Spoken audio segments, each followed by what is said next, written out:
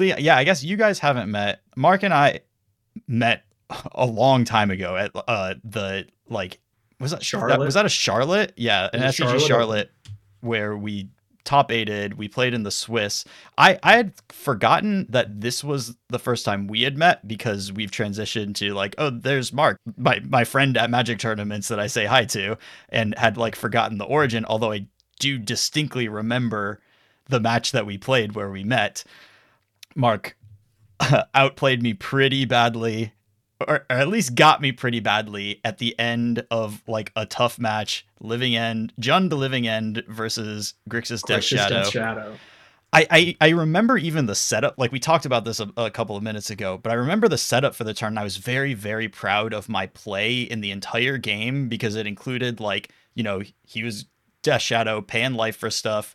I like hard cast 2 Fairy Macabres and was attacking with them, Yep. and had set up a turn where I could beat a Stubborn Denial because I was casting Violent Outburst during an attack, and if the Living End resolved, I was winning on board by too much to ever lose the game, and if the Living End was countered and then the Violent Outburst resolved, then I was dealing lethal damage. So I was like I was so proud of how I set up that turn, and then he Stubborn Denials the Living End, and then he flashes in a Snapcaster Mage, and I'm like, yep, that'll kill me, without realizing that his last land is a fetch land that both I think has no fetchables left, and also if he fetches untapped Watery Grave would kill him. Yeah. And my brain just like didn't process that part of the equation. I just saw Snapcaster Mage on the stack, Stubborn Denial in the graveyard, untapped land in play, and I'm just like, yeah, he had it all. I guess I'm dead.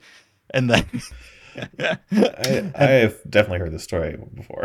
Yeah. Oh, you have? Wow, that's Yeah. crazy, because it's a story my friends and I discuss very regularly as well. I didn't know it made it to the other side. CCR's told it to me at least twice, and I don't know. I just have like a good memory for Magic stories in general. Yeah, I remember my exact wording. It was Snapcaster for Stubborn Denial, and then you can, and I knew that I both didn't have a fetch, that I couldn't do it, but Right. I could play a Snapcaster Mage and target Stubborn Denial, which is what I did. And CCR, that's when you stuck out in my head. I mean, I've definitely, like, that was, I don't know. I don't know where the line is. I think it was definitely on the right side of the line, but it was close. I remember after the game, like 2 matches later, and you went to, let's be clear, you got in the finals of that tournament, so it did work out well for you. I just got an easily top I eight. do a So bunch of chalice of the way. It's like an idiot. yeah, there's anyway, we won't talk about the that situation maybe, but yeah.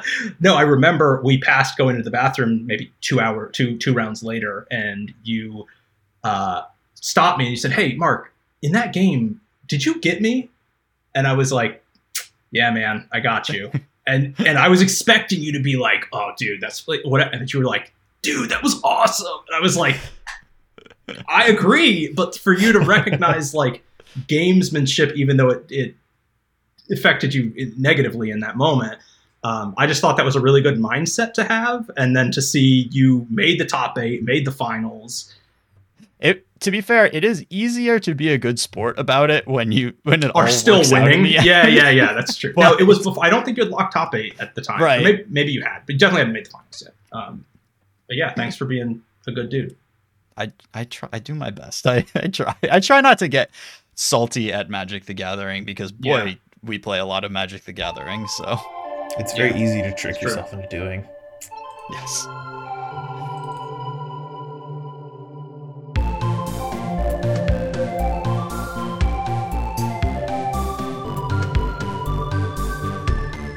Or more relevantly, you just are coming off of a second place finish at RC Atlanta with Is It Phoenix, and very excited. Locked up a world spot and everything. What a weekend. Yeah, what a weekend. It's really still hasn't set in 48 hours later. I've been playing since Betrayers of Kamigawa.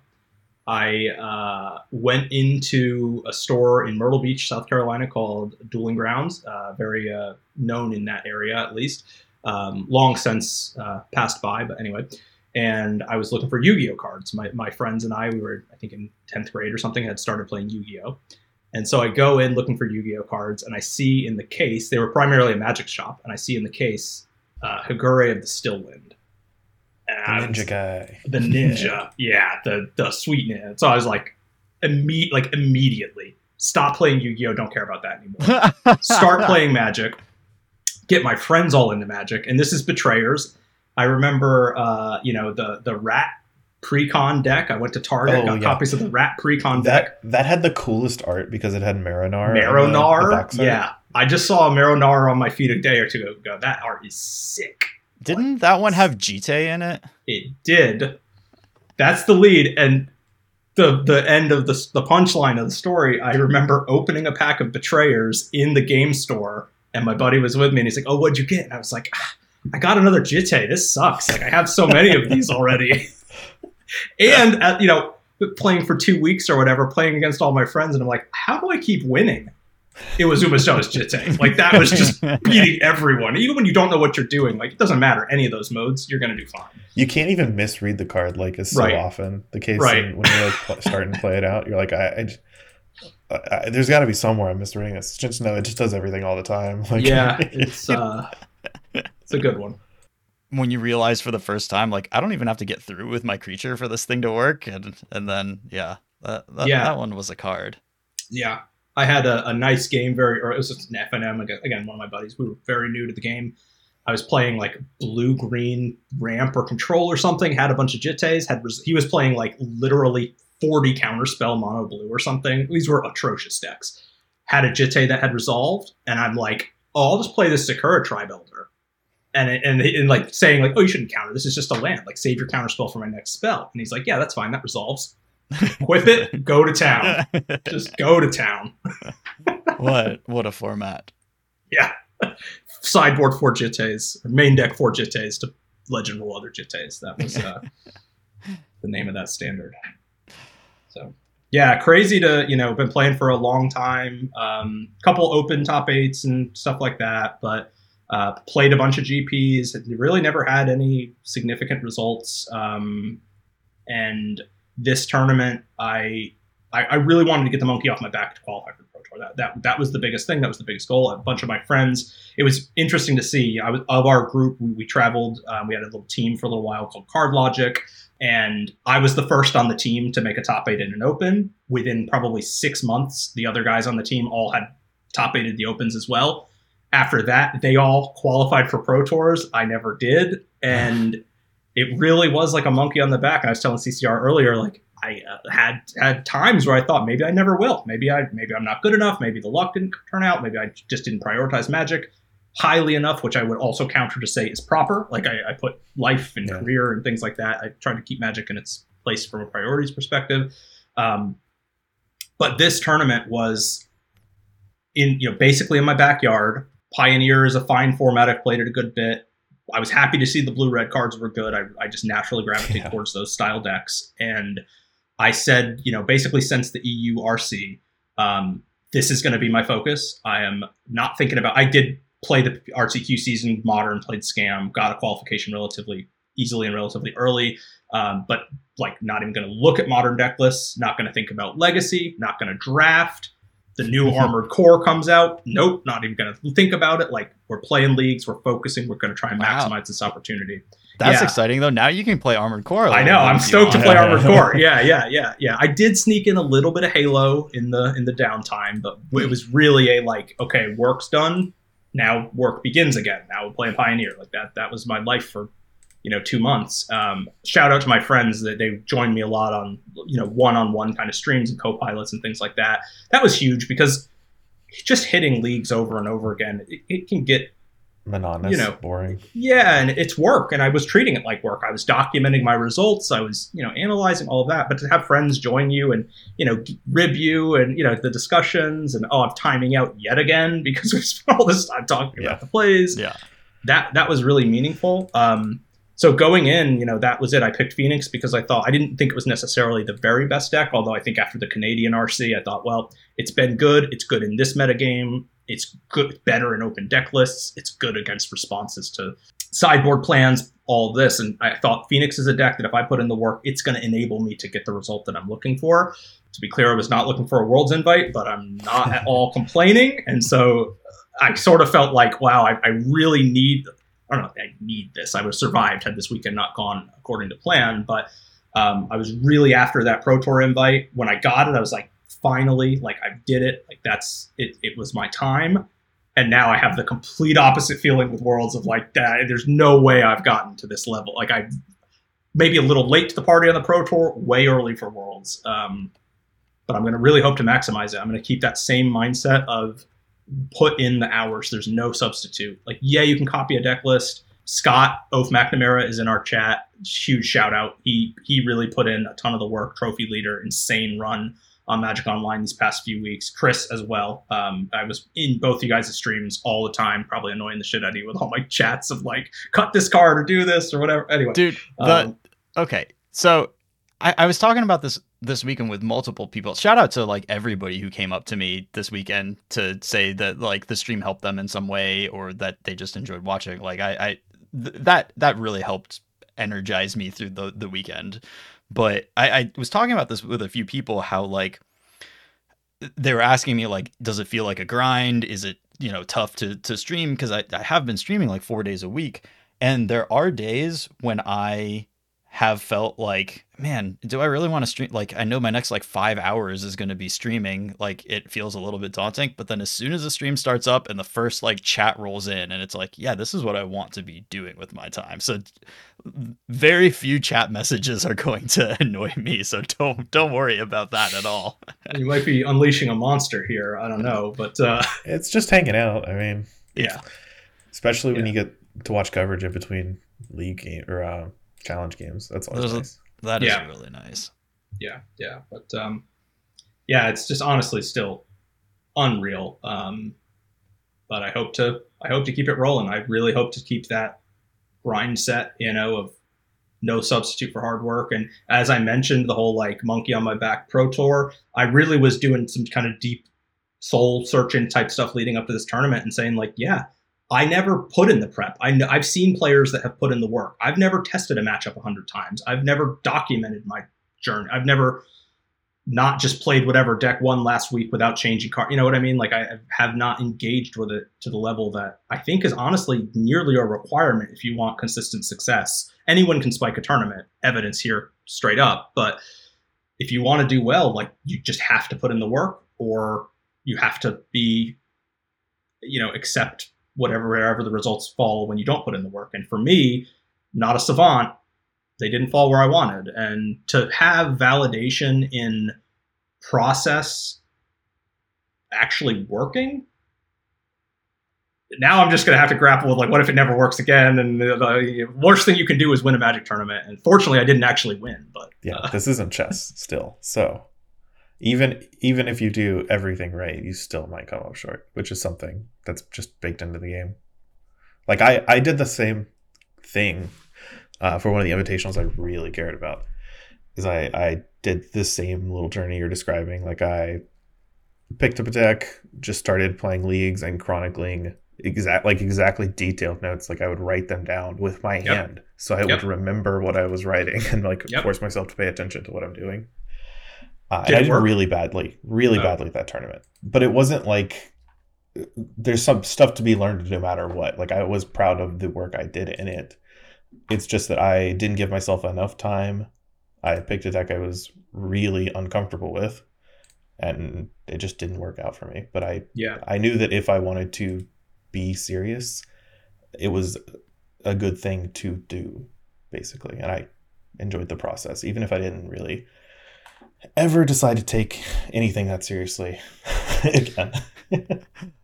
Mark, since we're on the topic, like before getting into the story of the tournament, like did you did a lot of prep. Did you have a specific schedule or plan or anything like that? Is it like what was your kind of, calendar of prep going into it?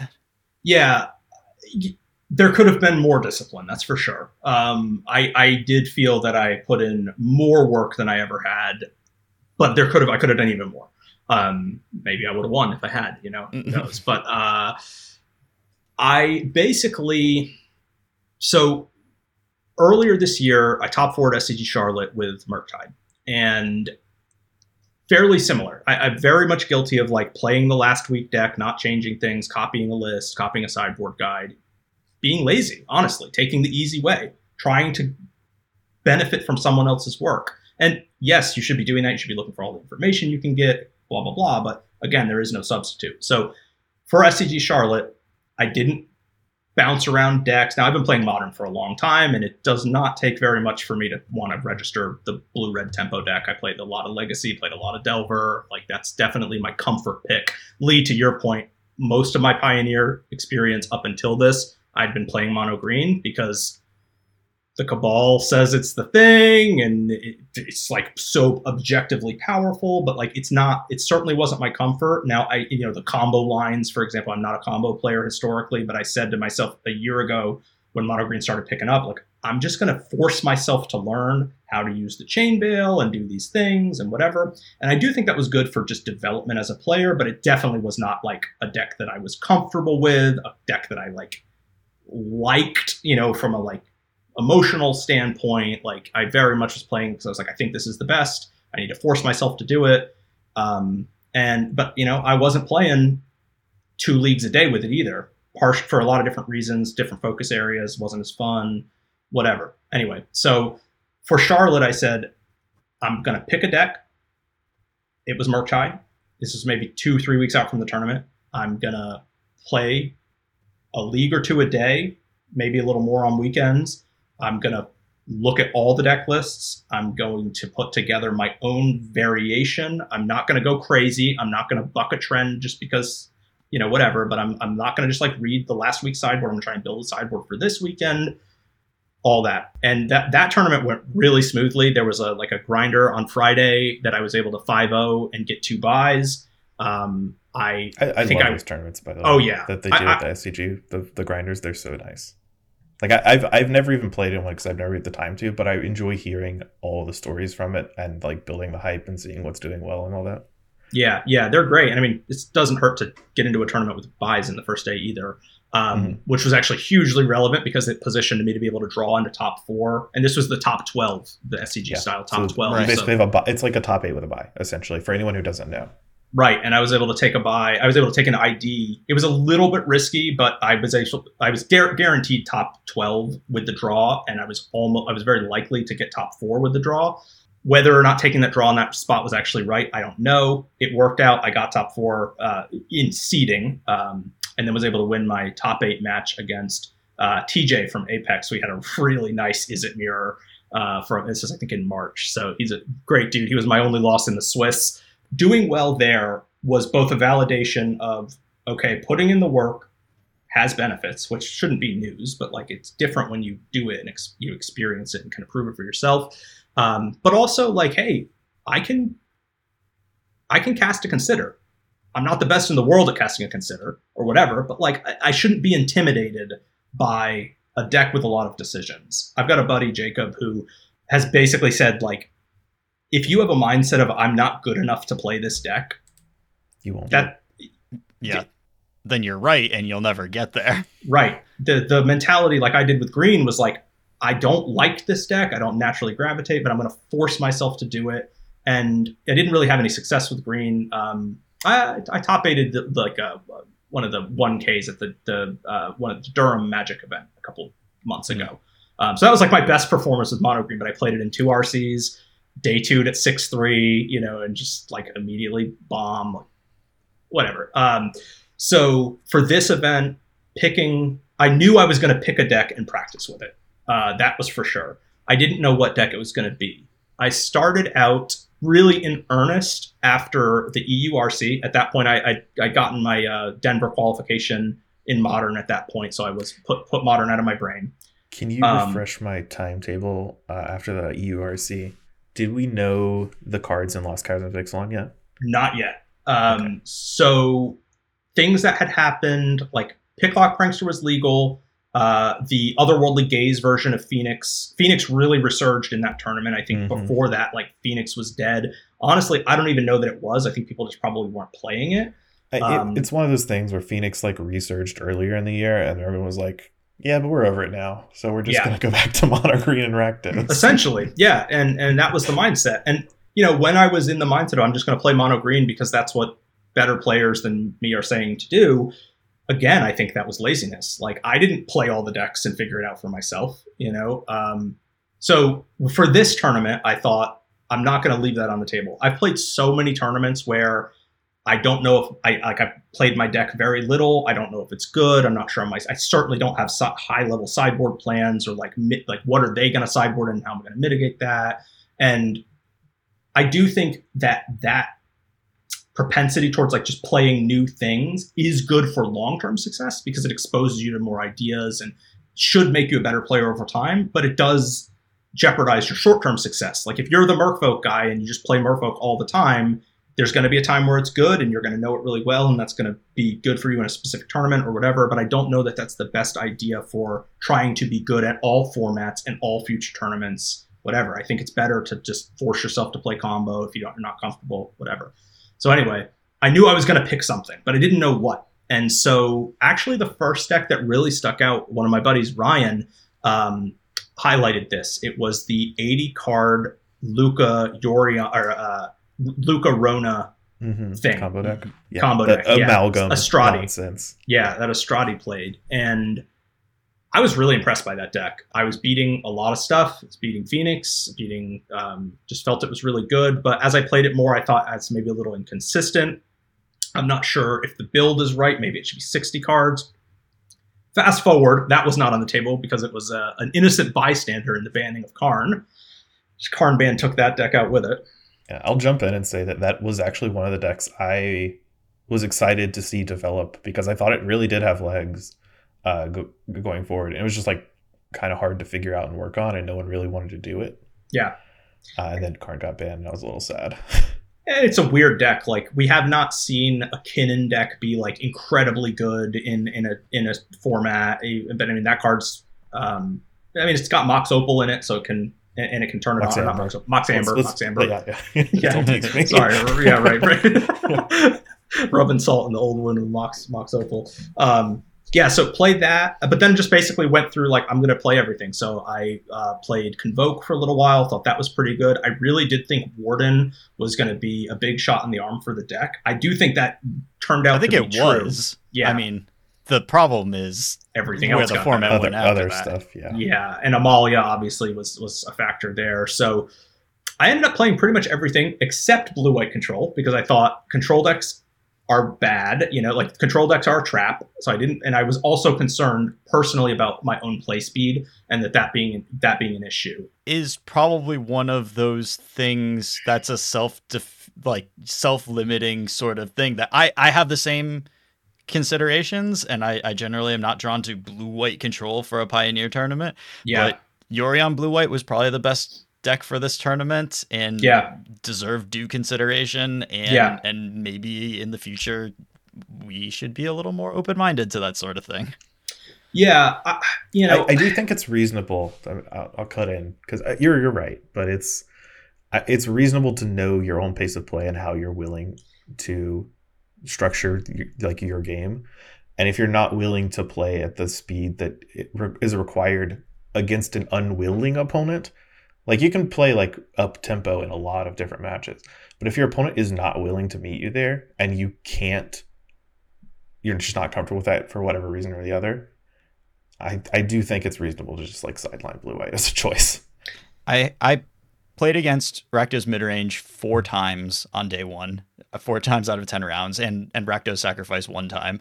So a lot of Thoughtseize opponents. A lot of my opponents, there were a lot of like 2-minute Thoughtseizes cast against me on the day. All of my opponents were great. I enjoyed playing against all of my opponents, but because I was playing Phoenix, I could generally just kind of let that slide and not worry about it too much. Like, yeah, the Thoughtseize is taking a while. They can take their time and get the right card. And if I'm going to win this game, like once I turn the board around and start killing them, I'll kill them pretty fast. And like this match will end. And I don't love managing my opponent's pace of play so on such a micro scale, and I did like not feeling like I had to do that. Yeah, I tend to be the 2-minute Thoughtseizer. which is a problem because it's like it limits your range of decks you can play. But my focus was like, I'm going to prepare for this tournament. I don't know that in a 2-month period I can get myself to be a fast enough player to where that's like not a concern. It's certainly something I should work on. The other point, I think it was probably not a good idea for me to just wholesale write off an archetype, particularly looking at it was doing well on Magic Online. Now, Magic Online, play speed is not a factor. And then the other point, this blue-white deck actually closes very quickly. It's not like an old-school Aetherling, or I guess Aetherling kind of killed quickly too, but you can turn the corner pretty quickly with Wandering Emperor, Giant Shark, whatever. So in hindsight, what deck won the tournament? That was the deck to play. I think blue-white Yorion, you look at the numbers, you look at just general positioning, you look at the list that team put together. It was a big mistake to just never play a match with blue-white in 2 months, and I played everything else. I played a good bit of Greasefang, and in my notes of my performance, I basically would write. I didn't go super in depth because but I wanted to keep a log. I wanted to hold myself accountable. I wanted to think about card interactions, deck lists, evolution of my own mindset, whatever. So anyway, it was usually like deck record, key interactions, beat this deck, this card was important, whatever. One of my notes is, Abzan Greasefang 0-5, never again, period. And I think the deck had like a 39% win rate. So happy that I found that before registering it in a tournament and be like, oh, this deck is atrocious. I actually registered it in one of the Sunday challenges and got 2-0. I lost my first match incredibly, joined a league, got stomped there. Second round of the challenge, got stomped again. And that was also the same day that Geostorm started breaking out. So that's when I was like, oh, I'm ahead of the curve for like the first time in my Magic career. I think I played 25 matches the first day that I switched back to mono green after the horrible performance of Greasefang. Paired into Doomwake. Doomwake slaughters me with this Geo deck. And so I stop the league with mono green, go to Doomwake stream, screenshot it, rebuild the deck because no list had even been published. This was right after the Saturday event where there was the Quintorius version and the Geo version in the finals. And I think I played 20. I hadn't updated the page yet. Yeah. Right. And so I played 25 matches, and card availability I'm sure will be part of the major part of the discourse this week. Probably something we'll cover. And I was like, well, I have to get the cards for this deck because it's so busted, and I'm not the type of player that's going to show up looking for 60 cards in 75. Let me reach behind me to my shelf where I have Geological Appraisers and Glasspool Mimics and Trumpeting Carnosaurs in a pile right now. Yeah. I mean, I think this is my standard pile. Right. So, God damn it. You got to have them. My Trumpeting Carnosaurs actually just came in today. There's a Quintorius can I found. There you go. You're that's ready. Still legal. That's still legal. And I did actually think that deck would be a little better, but I didn't pan out. Too vulnerable to Spikefield Hazard is the main issue. So obviously, it became very clear after the second day. I'd already ordered all the cards, but I was like, this deck is not sticking around. It's way too good. The Japanese and Canadian RCs happened. Geo gets banned. There was actually a point where I was like, well, they didn't actually ban Quintorius. And in that first Magic Online tournament, Quintorius is the deck that won. So maybe, maybe I should have given that some more time. Well, I'll toot my own horn, but from the very first time we got those two results, it was very clear to me that the 4-mana card was way lot better than the 5-mana one. Yeah, I didn't buy any of the Quintorius cards because I was like, why would I pay 5 when I can pay 4? Yeah, so it was very much like Geo very quickly became known, banned, and yet people still advocate for pieces of the puzzle. What do you mean? Why pay? I'm saying why pay 3 when I can pay 2? Yeah. Oh yeah, on the mana, yes, 100%. And I was on the fence about that too because some really good players were saying you'd be crazy to not play pieces. But instead of just doing what the better players or my perception of better players said to do, I fired up a couple leagues. I 5-0'd with a pieces list. But I just said, I've played both a lot. And I asked Chris and I asked Scott and I said, look, I think these players know what they're doing as well. They've played it. I mean, how can you argue with Scott? He's played how many matches with this deck, and winning a ton with it also. So I was like, I'm not going to just listen to like a player that's not even playing in this event saying, oh, Pieces is so much better, you're crazy to not play it. I'm going to follow my, own gut a little bit more and consult with other players. So pretty much when Geo got banned, I realized like I just have to pick a deck at this point, because if I keep waffling and play a deck and like I'm not going to do the thing that had given me success earlier in the year, and that I told my friends, like, I'm going to do this, I'm going to lock a deck. And my goal was so clearly qualify for the Pro Tour, that's it. And I thought Phoenix just would give any player that was willing to put in the work a good shot at getting there. I was doing kind of some of the math of like, okay, there's 32 invites, there's going to be X players, like about, between 1% and 2% of players get an invite from this tournament, roughly.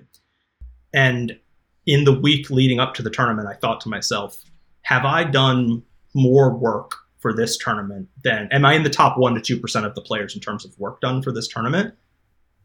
And for the first time in my life, I was able to say to myself straight-faced, yes, I think I was. I think I did do more work than 98% of the rest of the field. I don't know if that's true, but it did work. And that's big. And so basically the past 2 weeks, I knew I was going to play Phoenix, and then it became, well, let me try the Otherworldly Gaze version again. Let me try the Pieces version. Let me play the Picklock version. Let me find this, like, let me really go deep on this.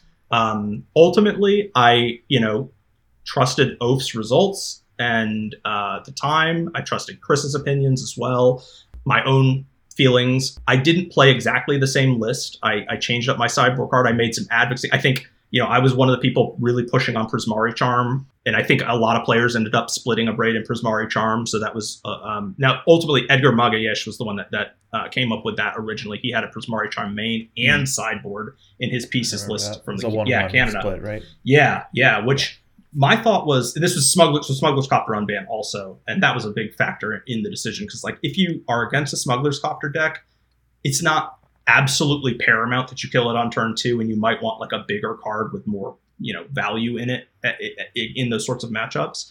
I did deviate. I didn't play the Young Pyromancer or the Brazen Borrower. I played Unlicensed Hearse because I thought that, to me, it felt like Phoenix was the best deck. There was bias in that. I didn't play blue-white, and I didn't give Amalia enough time either. I played Amalia in the earlier iterations where there was a bunch of, extraction specialists and whatever, but that was really unfair. Bunch of garbage. The lists were bad. Which, as I've mentioned, misled me, particularly about how the matchup played out between Phoenix and Amalia, because playing against early iterations of it, I felt it felt unlosable, and it kind of was at the time because these decks just weren't right. But now the deck is an efficient comboing machine that it just keeps presenting lethal over and over and over again. And with any reactive deck that's not playing a bunch of temporal isolations, or like it's just not temporal isolation, temporary lockdown. God, that was a blast from the past. Yeah. Enchanted creature has shadow. Yes. Gotta block the Voidwalker somehow. But a reactive deck that's not playing like a bunch of main deck temporary lockdowns, it is actually like a real problem to keep the combo under control. And I didn't really realize that until it was a little bit too late. And that's a thing that I missed in my preparation. Yeah, I mean, for me, it was worse lists. I think got a little overly comfortable against. You never know your quality of opponent on Magic Online. I mean, to me, that's anybody who's trying to get better and is playing at their local stores, like, play Magic Online, period. That's the way to do it. You visualize everything. You play against the best players in the world. You can play as much as you can stomach, for sure. That's the key. And like, in this year, I played more Magic Online than I have. I actually kind of got reinvigorated in the fire when Luris Jund Saga was a deck. And I played a showcase. I'd just been playing leagues just because Modern was really good at the time. And I'd gotten enough QPs. And I was telling Chris, like, I don't normally play the weekend online tournaments that much. Leagues are just a lot more comfortable. But I just like kind of randomly joined the showcase qualifier challenge. I think it was. I can't remember exactly the one. Playing Jund Saga. And in that one, I was like, Murktide was new at the time. I was like, I'm going to play 2 Nile Spellbombs main deck and 2 more in the sideboard. Because Living End was also big. Well, I ended up winning that challenge, which, again, was like, I think it was the first challenge I had ever played. So, really, not deserved. This is easy. This is easy. It went from first to top 16 to top 32 to just bomb out in the next challenges. So it's not quite as easy when you actually do it repeatedly. But anyway, that was very much like, okay, get into this, do the practice, find the deck, play my own strategy. Like I didn't copy the Nihil Spellbomb strategy from somewhere. I came up with that. It worked. Other people, and to see other people playing it in the weeks that followed, I was like, wow, that's really validating. But yeah, for this tournament, it was pick a deck, find the right list, or find a list that I was comfortable with, made some changes, played the unlicensed hearses, never cast it all tournament. I only played against the Phoenix Mirror once. Like I said, I was overly biased. I thought Phoenix would be like 15% of the meta. I thought it was like very clearly the best deck. Neither of those things were true. It was like 12, I think.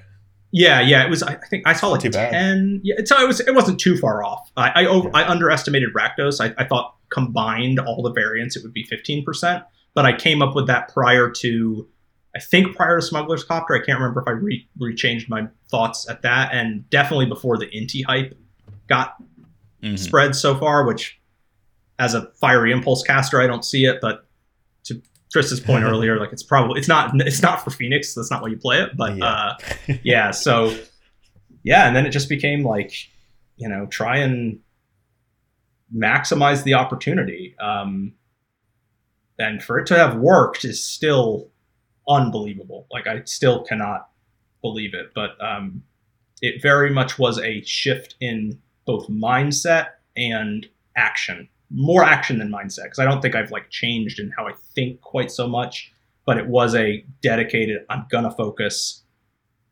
And I actually did put in the work, could have put in more. There were other portions, like I could have done more to be in, better physical shape for the tournament and like have more endurance. I think in that finals match, for anyone that hasn't watched it, I hope that you don't, because I think your opinion of me as a player will drop a little bit in how I played it. There were some tough choices. I made them in a way that it's not as bad as you're making it sound. There was a critical turn in each of the games that you made one single decision that probably wasn't right in the moment. And, at the end of a 17 round tournament, sometimes you run out of juice. It was a very generous probably that you threw in there, but I would say they were definitely very bad. But anyway, yeah, like, and last thing on it, like Daniel, shout out to him. He played really tight. He is a world champion in other card games. I understand now. I had not played him before, but it was his tournament. I was very happy to get, they say like second is the worst place you can finish in a Magic tournament. This one with the double qualification, and that's not a bigger trophy, but I got a trophy too. Like you can't really feel too bad about that. No, you should feel great about it. Yeah. Feel good about it. Don't feel great about all the plays, but feel good about the result. And mostly though, not even in the moment, feel really good about the process. Feel proud of the process, and I think I would have even without the result. It's a lot harder to say with certainty. I probably wouldn't be as happy with it, but. Yeah, it's proof that if you put in hard work, usually it's not going to work in Magic, but sometimes it does. I mean, to be 1 or 2 out of 1,300, and all of those players had to qualify for this event, And it's not just about the work you did leading up to the tournament, though obviously that matters. It's the work you put in throughout the year, right? Like you've just been embodying this throughout the year and every tournament you care about, which is actually what matters. Because you're not always going to put in a bunch of work, immediately get a good result. Because again, this is Magic. Totally. But when you put in the work, you learn things, and that's applicable to the next thing you do, so you don't have to work as hard. Or you'll learn things and be able to incorporate that in, so you learn better. Yeah. That's what actually matters. Paul Green is in chat confirming that 4th place is worse than 2nd place. I Paul, good games, man. That we watched the replay. I was not thinking I was going to be. I didn't know your hand when we went and actually. I saw your hand at that one point and saw that tapped Hive of Eye Tyrant meant that you didn't play a Bat God with a Shieldred already in play. The heart of the cards was with me in that game. I mean that was your game to win, and I got really lucky to take it down. But you played extremely well. Your deck was very good, and very easily could have been you in this spot. Tough match. That we were talking about that. There's there's so many things we could be talking about after this, but like we were talking about that matchup, and specifically like the Rakdos matchup is such a different, like when you're playing Phoenix, you have a completely different set of boogeymen in the format now. Like Lotus Field is still hard. Amalia is very difficult, and you need a really good plan in order to have success. But man, that gap has closed in the Rakdos matchup, and the way that the games play out, it's just like if I'm not getting run over in the first couple of turns by Rakdos, it's generally just not going to end well for them. Except the one thing, and one thing that I think Paul was doing, and one thing that I've heard a lot of people that I respect talking about as their plan, is that leaning into Croxa for the longer games is like the one place that it's like, yeah, that's really, really difficult for Phoenix to deal with, and no amount of treasure cruising and lightning axing is like can always get you out of that spot. And it showed in that game too. And it's funny, I asked Paul when we were reviewing deck lists before game one, it was the first time I had seen 3 Croxas. And I was like, why are you playing 3 Croxas? That seems like a lot. Like I get you can discard it to Inti, but that really seems like a lot. And he was like, well, if you look at the copyright line, you'll see this card was printed in 2020, which means it's insanely good, which was hilarious. And then game 2, Croxa soloed me. Like I couldn't stop it. And yeah, so he was definitely right on that. His brothers with Uro. How can it be bad? Yeah, the little brother for sure, but still pretty strong. And if you look at that toughness line, 6 that's a 6 there. It's a very relevant amount of toughness versus Phoenix. Yeah, so not to like pull away from your story, I do want to kind of like echo some of the things that you've been talking about. I also played in the tournament. I had a pretty good day 1 as well. I went 8-2 in the first the 9 rounds of day 1, and then the bonus round we had to play the first round of day 2 at 10 p.m. on day 1. Can I cut in real quick? Because our friend Wit, they cut after round 9, and Wit got a bye at round 10. He got the bye in round 10. So he could just go home or, leave. Yes. And he did well after that. He ended up like scooping somebody into the pro tour, like just barely missing, and then he had a win it in, but he was very unlikely to make it in, so he scooped his opponent. It's a classy move. Yeah, he got paired up, and I think it was the highest like total equity thing to do, but definitely Wit's a great guy. So playing Enigmatic Incarnation, kind of a pet deck of his that was very good for this tournament. 25% Rakdos. I mean, Enigmatic is the deck you want to play into that kind of field. Yeah, no good Phoenix matchup too. I was able to take my opponent down, but I think he just had really awkward draws. Yeah, Enigmatic would have been a good choice for this tournament for sure. Certainly was for many players. Yep. I don't know. I felt very okay at the very end of the day. It was 11 p.m. Part of it is that I was riding a high from like I had just rattled off like a bunch of wins in a row and gotten reasonably lucky in my last couple. And so I felt okay. It was like, yeah, it's 11 p.m. There's no food open. I ate cold pizza from my friend's mini fridge, and that was my dinner. And then I went to sleep. But boy, getting to the site in the morning, and I just like wasn't quite there for it. And I played my first match, and I was really struggling to kind of engage in the game from a macro standpoint. I was playing turns, I was playing spells, and I was not playing the game. And I just like couldn't quite see things. And then I played against spirits, and I was really struggling to kind of like forecast combat multiple turns in a row, and the kind of like exhaustion, I just didn't adapt to it very well. And I found myself pretty frustrated with myself because I think I was playing games that I was capable of playing much better in. My ceiling reached higher than like where I played in that game. And I just kind of let myself down and like didn't quite have what it took to like keep going in that tournament, and felt like a pretty decent level of sadness a couple of rounds in. I started the day in a spot where if I went 3-1, I'd be qualified for the Pro Tour.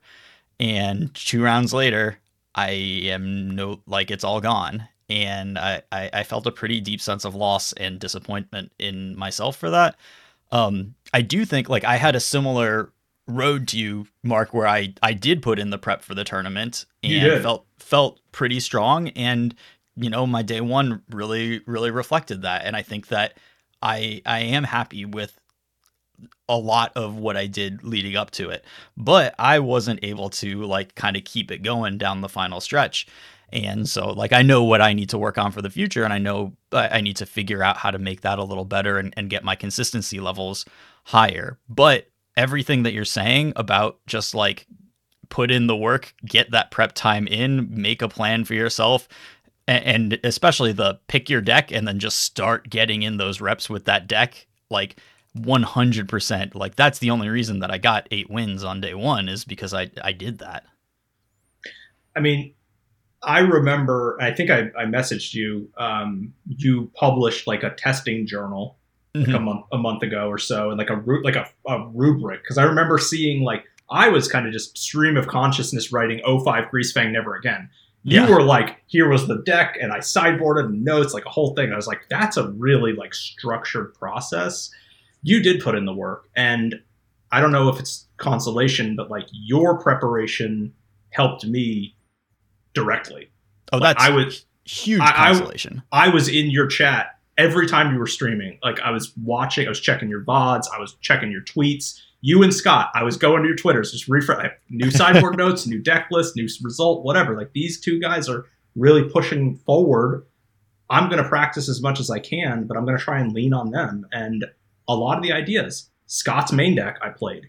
Chris, I think you started the Fable innovation, and it was huge for me. So, I mean, you guys, like everybody that does this puts like a service for the community, and I was a benefactor in that. And, when you invited me onto the podcast and on the stream we did walking through the top 8, like to be able to like contribute my own thoughts, I've had people reach out and ask me for thoughts on cards and matchups and whatever. Like I just, it wasn't something that I thought, it's something I always wanted, would love to do, but like you kind of got to earn that, you don't just get the spot without, putting in the work. And I look at like the Grindcast, you guys have been doing this for years.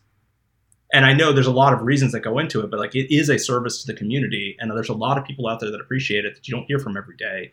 And as someone who has been a recipient, a longtime listener, first time caller, and now for this tournament specifically, Chris, your focused prep was a major influence on me. And I mean, that you ask if it's any sort of consolation. It's like more than that. More than a consolation, I think. Good. Because like, you love to succeed in a Magic tournament, but I am quite aware that my skill set is talking about Magic and communicating about Magic. And, if I can be like, I would much rather be a helpful source of information than like basically anything else. So, and when you tweeted about it, and like, then I realized that like, oh yeah, that was Mark in the top. Like because we were driving home and I like missed the top 8 announcement, and I like my friend in the front seat, my friend David in the front seat was like giving updates on like which deck was winning and stuff. I didn't realize it was you until I saw like the top 8 picture on Twitter at home. I was like, oh shit. And then I, saw that you got second place, and I actually like was feeling a little down, and then like I got a notification and you mentioning that like, yeah, like the stream was helpful, and I mentioned it to my girlfriend, like how good that made me feel, that that anything I did gave any help to you in doing well in this tournament. And obviously, you won the matches, but and you played very well, and you made a list that was like really well suited to the field. But I do think that like kind of the way that the community kind of works on stuff together is really valuable, and it's nice to do it together. I know that we've talked about this privately, CCR, in like terms of personal success versus like wanting other people to be good. And I came down like really hard on the line of not caring that much about my results in comparison to like helping other people try to do and I'm not the best at Magic anyway, so it doesn't matter that much, but I really am happy that you're able to attribute us, and Chris especially, to some of your success. That makes me feel really good. It's huge. I mean, I have always been, I've mentioned this earlier, what deck I was playing in a weekend for many years in my playing career was what deck won last weekend. And it was partially because I thought long term, that's going to give me the most exposure. This is going to be the best for my development. Just jumping into these tournaments. Now, if I had also been putting in the work in the Magic Online streets at the same time, maybe I would have had an open win, or whatever. Like, I've got a couple top eights, whatever. But I had not put in the work. But even still, you got to think about, like, strategically, how are you going to approach it? You asked, like, what was your plan for testing? I have always had the mindset of, like, stand on the shoulders of giants, find the best person in the room and try to do what they're doing. And you probably won't be as good as they are, because, like, it takes a very specific level of skill to be, like, innovating and pushing forward. But if you can get into somebody's slipstream, like, it can help you. And dude, yeah, we were talking about Ross a little while ago. Yeah. Just like, especially during the heyday of the SCG tour, like, I especially remember, like, him showing up with Modern Phoenix as soon as Arclight Phoenix is legal and just fucking winning an open with it. That is the thing that I, like, have such respect for and admire in such an, like, just deeply. I think it's an incredible skill, and I know that it's one that I don't have access to, but I am happy to take the work that somebody else does, like, kind of getting there, and then try to translate it into something that I can use from there. But I think it's okay to not hit that level. I think very few people have that. I think it's a really key skill to be able to recognize quickly what has promise. Like, I remember the tournament you're talking about. That was when Collins was still on the podcast, and we were playing, like, Modern weekly constantly, like, me and Collins together. And I was at that point trying out the Phoenix deck that was relatively new, and there's, like, a bunch of garbage versions of it. Yeah, lots of Is It charms in that Modern deck to start with. It used to play Faceless Looting. I forgot about that. Let me get into the meat of the story, because I'm playing this Phoenix deck in, like, a weekly local Modern tournament, and I'm like, me and Collins are talking about it, and Collins asked me what I think about it, and I'm like, I think this deck has real bones, but all of these cards are terrible. I am playing Is It Charm and Fiery Temper in my deck. Like, why are those cards in my deck? Fiery Temper was in the deck at one point. Yep. We didn't understand. Still not sure that Is It Charm in my main deck for last weekend. Still not sure. So it's really impressive that people like Ross are able to see past all of and even the, like, Amalia people from this like evolution of this past few weeks are able to see past these, like, promising lists and be like, all right, let's cut all the garbage here and let's put in, Return to the Rings or what have you. And to have the, like, guts to say, I'm going to go into this tournament with a deck that I created. Even the best players, I think, like, a player like Ross has some humility and probably does not think every idea is the best idea, and I'm certainly going to win and no questions, whatever. Like, the best. I had a person tweet at me asking, like, I think they were asking about, like, the split between Spikefield and Jawari or something. They're like, well, clearly it's not you can't question it because you won, but blah blah blah. And I said, no, you should always. I'm still questioning it. Like, I was questioning it every time that Spikefield Hazard was tapped and it was a red source and I needed a blue source. I was questioning it, and I'm still questioning it. But to be able to have the confidence to say, I'm going to go in and do it my way. I mean, think about, like, Aspiring Spike. Like, he is crushing it in Magic, and the not only content producer, his results are impressive, but he does it his own way. I've never been a brewer. I've never been, like, an encyclopedic knowledge of all cards available in a format. I am actually pretty excited to start playing Standard a little bit more, and maybe I can identify some cards. Me too. I've gotten, like, 3 brews I really want to play in Standard. There we go. I'm desperately hoping that one of these Standard RCs actually fires, because I really wanted to play our Store Champs, and it just didn't. I saw the tweet. That's pretty rough. It's going to take a little more than, like, Standard's going to be revitalized. Yeah. You can't just say that. We need some. Yeah, I'm part of the people trying to make it happen. Like, I built a deck. I got some people. I tried to play an event. It didn't work. I'm hoping we'll actually fire a stupid RCQ. That'll be nice. I think Wizards has a little bit more of an accountability in this than you do personally, but I think we all appreciate your efforts. Look, I'm doing my part. You're doing your part. That's for sure. This is kind of dumb, and I might regret it because it's embarrassing from when I was 18 years old. If we have to. Yeah. One of the reasons I played Phoenix, I have one tattoo. I got it when I was 18. Very cool. It's a Phoenix, so it's kind of like I had to do it. So cut that if it's lame, but no, I honestly like. We have a little bit of so I haven't gotten the tattoo yet, but my next tattoo is going to be a "Some Storms Never Blow Over" tattoo because am just. That's the flavor text of Arclight Phoenix. Yeah, who hasn't read the card compulsively as they put it into play for the 400th time.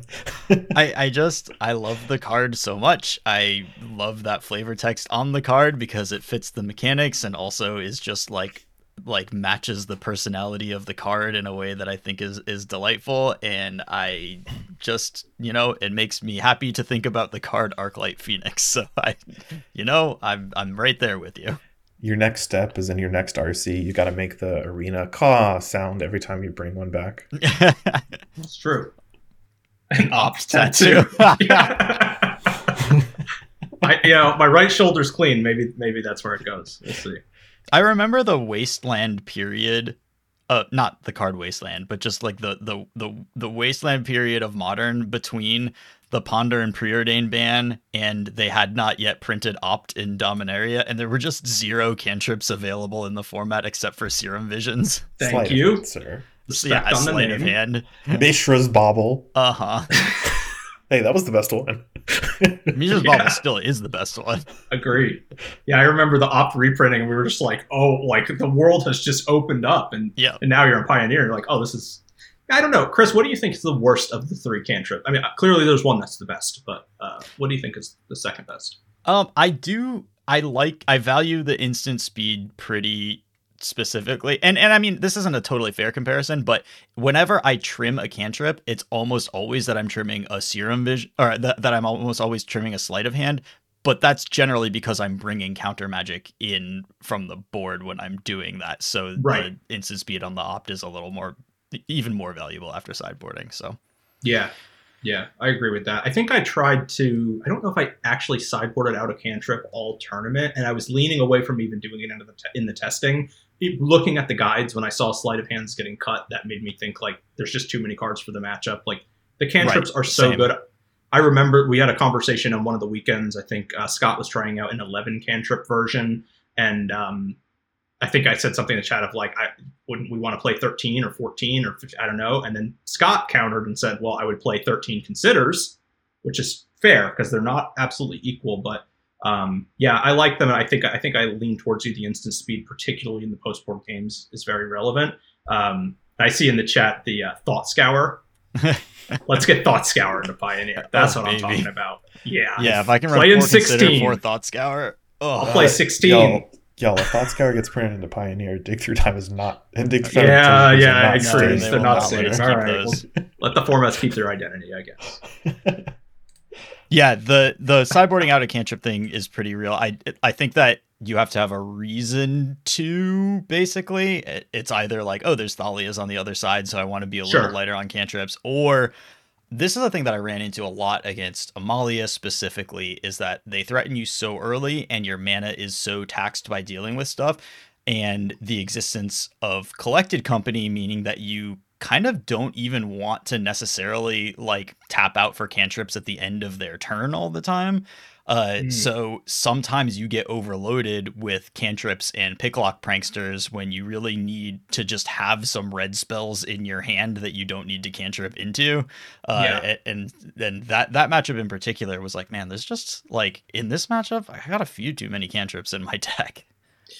It makes sense. I mean, it definitely cannot be right to never board them out, you know? I think I probably skewed a little too hard towards they're sacred, don't touch them. Mhm. But your points of like when they're bad, that definitely, or when they're less good, Yeah. that definitely makes They're sense. never bad. Yeah. But sometimes it's like, I have 3 sleight of hands in my hand right now and a picklock prankster, and I can't do this. I don't have the mana for this. Yeah. Yeah. What if my opponent plays an Inti? I was laughing before, but now. Right now, I need that fiery impulse right now. Yeah. Oh yeah.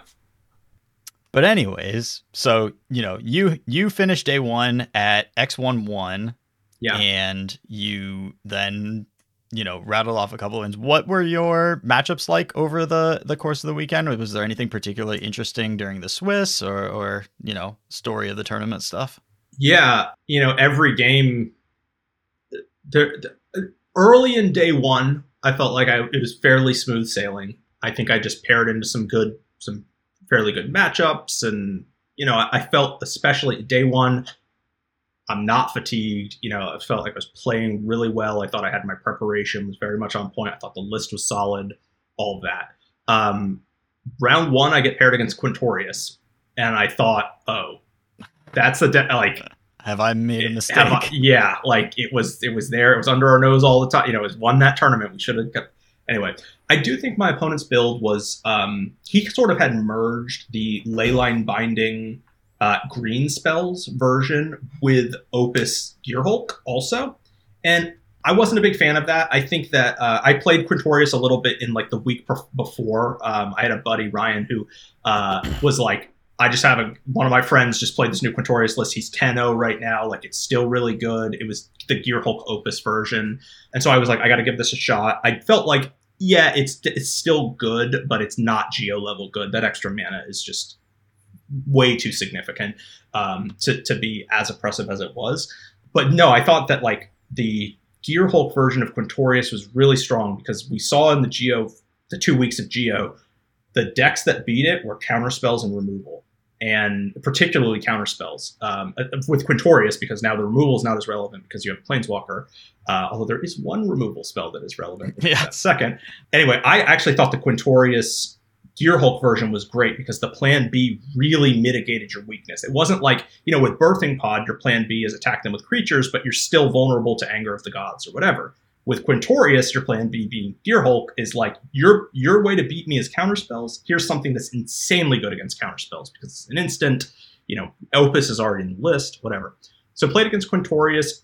Opponent just kind of stumbled a little bit, had some tapped lands, actually had a key turn, final turn of game 2. He found his 6th land to cast Thought Distortion, but it was a Triome. There was also a situation where, plays a Quintorius, down ticks it, Spikefield Hazard. So when I realized that interaction, that Spikefield Hazard stops a Quintorius that has minus for the Discover, that's when I essentially locked the second Spikefield. I was leaning towards Jawari because just a blue land is a lot better than a red land in Phoenix to some extent. Now, you can run into situations, especially post-board, like against Amalia, you have Brotherhoods and Crackling Drake. My list had 14 red sources, and again, credit to Scott, he did the most of the innovation there, and was someone that was a very big proponent of the 2 spike fields because it's a better spell. But for me, when I realized Quintorius is probably better than we're thinking it's going to be, and this land can stop their main spell, as well as, returning Phoenix is what all the things the Spikefield can do. Green was starting to maybe be a thing. Spike was doing really, really well with his mono green list, which I think was really good, and maybe even a worse matchup for Phoenix than Hidden Strings. Probably not quite that bad, but certainly in that tier of nightmare matchups. I thought the Spikefield was good. Second round, I played against Michael Mapson, really great guy. We had played at a Classic years and years ago. He was playing Sacrifice. I think just Phoenix really had the number of red-black this weekend. I think for a lot of reasons. Post-board, we get a lot better because we're already countering their reactive plan. And I think pre-board, if you're playing Inties and Smuggler's Copters and Mayhem Devils, it's a Fiery Impulse world. When Smuggler's Copter got unbanned, I thought I was playing Fiery Impulse before. Really set on it when Smuggler's Copter got unbanned. Didn't turn out to be as relevant of a card, but still important. I think next I played Convoke. I think Convoke is a pretty good matchup for Phoenix, as long as you have your Brotherhood's Ends. Opponent's draws, weren't insane. I was able to take that down. I think the matchup is mostly dependent on opponent's draw, whether opponent's draws are insane or just insane. good. You can beat good draws the insane draws are not tenable. Yeah, and there's a weird pressure in that, like, they have Thalia. A lot of the lists have Thalia in the main deck, which presumably is to some degree because it's good against Phoenix, but it's really incongruous with the main game plan because it's only one body, and Thalia's can only be so good against. I mean, it dies. Yeah, it costs 2 mana, but it dies to everything too. You can get caught up with 2 legends, whatever. So yeah, I thought Convoke. It was initially pretty high on my list. I thought with Warden it would be really good. I think we already covered this, but I think the rest of the decks just got better, and it's so bad against Amalia, and I think it's pretty bad against Phoenix. It's not like incredible against Rakdos. I think probably the matchup chart is probably, we're towards the bottom of the actual range of what that matchup is, but the matchup chart from the weekend had Convoke winning 20% of its matches against Amalia, which that's not very good. It's not where you want to be against any deck, let alone like what is probably. I always try and think about like when I'm playing a deck and it gets banned, I'm like, great, I was making the right decision. Like that's validation. And I don't like to think about bans or talk about bans. It's like kind of, again, it's outside of your control. Just, if your deck gets banned, it happens. It's part of playing the game. Like, nobody's forcing you to buy these cards. Nobody's forcing you to play these tournaments. Like, it is what it is. It comes with the territory. Look at it as validation of you made a good decision when a deck gets banned, and, hope you didn't foil it out, because that's, locked in. Anyway. I think that's a really good point, because I have an entire binder of banned cards at this point, and I think it's just a good strategy to play a dangerous deck. Exactly. Because those are the good ones. And right. I think Amalia falls in that bucket, and I also think Phoenix falls in that bucket because it plays Treasure Cruise. Yeah. I think I might just, as I like to draw 3 cards, I just put that out of my brain of like, no, that's very much acceptable because that's the magic I like. But yeah, no, I think Amalia is the one that's most putting a pressure on the format right now. It's certainly the most overt, but I mean, it took Mox Up like 10 years to get banned, and that was clearly a dangerous card too. That's true.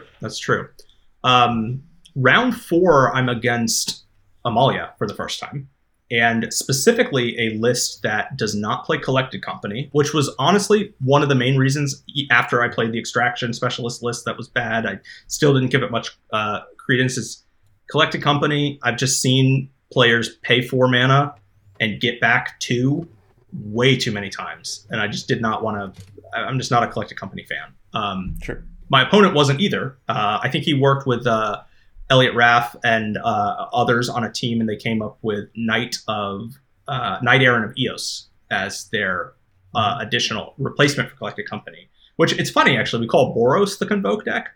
Amalia convokes a lot too, especially with Convoke. Abzan Convoke. Yeah, exactly. So that was a pretty interesting split, and game 2, it was hugely relevant. I Brotherhood's ended, and the 4-4 survived, and that was a big part of him winning game 2. We go into game 3, and, I think we probably had 15 minutes on the clock, something like that. Both of us were playing relatively deliberately. The game went pretty long, just naturally. We got into a situation where I Brotherhood's End, but it tapped me out of all of my red. And I was left with 2 open blue sources and like 4 cards in hand. And my opponent had seen I had Disdainful Stroked in game 2, because my original plan was to bring in Negate, but he didn't have company. And he had another 5-drop. So I thought, well, Disdainful Stroke's going to be better than Negate. Stroked his Knight game 2. The next turn he just plays another one. He commented when I did it, like, wow, I'm surprised that you had that. And I made the comment about company, whatever. Fast forward, I've got 2 open mana. Guess what's in my hand? Stroke, obviously. The most obvious stroke of all time. My opponent is sitting there, and I'm not sure if he knew Stroke was there, but he definitely recognized, like, he's at, like, 19. I have, like, a Ledger Shredder in play. It doesn't even have counters on it. What am I even going to do? He can take his time. He ends up putting together a line where he returned to the ranks for 1 to get back a Prosperous Innkeeper that gives him the black source treasure he needs to cast Amalia. Long story short, he goes off. And I'm sitting there with a Stroke in hand thinking, if this was Negate, I could counter that thing, and we're still in the game, whatever. Amalia blows up, and I think turns get called at that point, something like that. I had a Picklock on Adventure. I had like a Phoenix I could return. I was essentially, long story short, I was able to chump block. And I was very close to conceding because a draw that early in the tournament is really negative for both players. I mean, there's a match point between you that evaporates. That's not in your best interest for a draw. I thought my opponent was very likely to win the game. Certainly not 100%. I did think it was feasible that I could chump my way. Like, my next card was Crackling Drake, hitting him for 20 a turn or whatever. It's possible that I could win. But my main thought, honestly, it wasn't like altruistic, like, oh, you deserve the win. Like, you know, you could have played faster. I could have played, like, all of these different factors. But I did think going into the draw bracket was of concern. I was like, I'm going to be paired against blue-white a bunch. But then I very quickly realized, like, wait a second, I'm playing Phoenix. I'm fine with that. In all honesty, I wonder if my opponent should have conceded, because Amalia into the draw bracket is not a good situation. Yeah, nightmare. Yeah, so I obviously am not gonna. It was very quick. We had a bunch of judges. We were one of the last matches, and as soon as it hit his turn 5, he realized he could not win. He put out his hand for the draw, and it went so fast. We unintentionally drew. Neither of us had, I think, enough time to really factor in. Would it be beneficial to concede? So I thought, I'm into the draw bracket.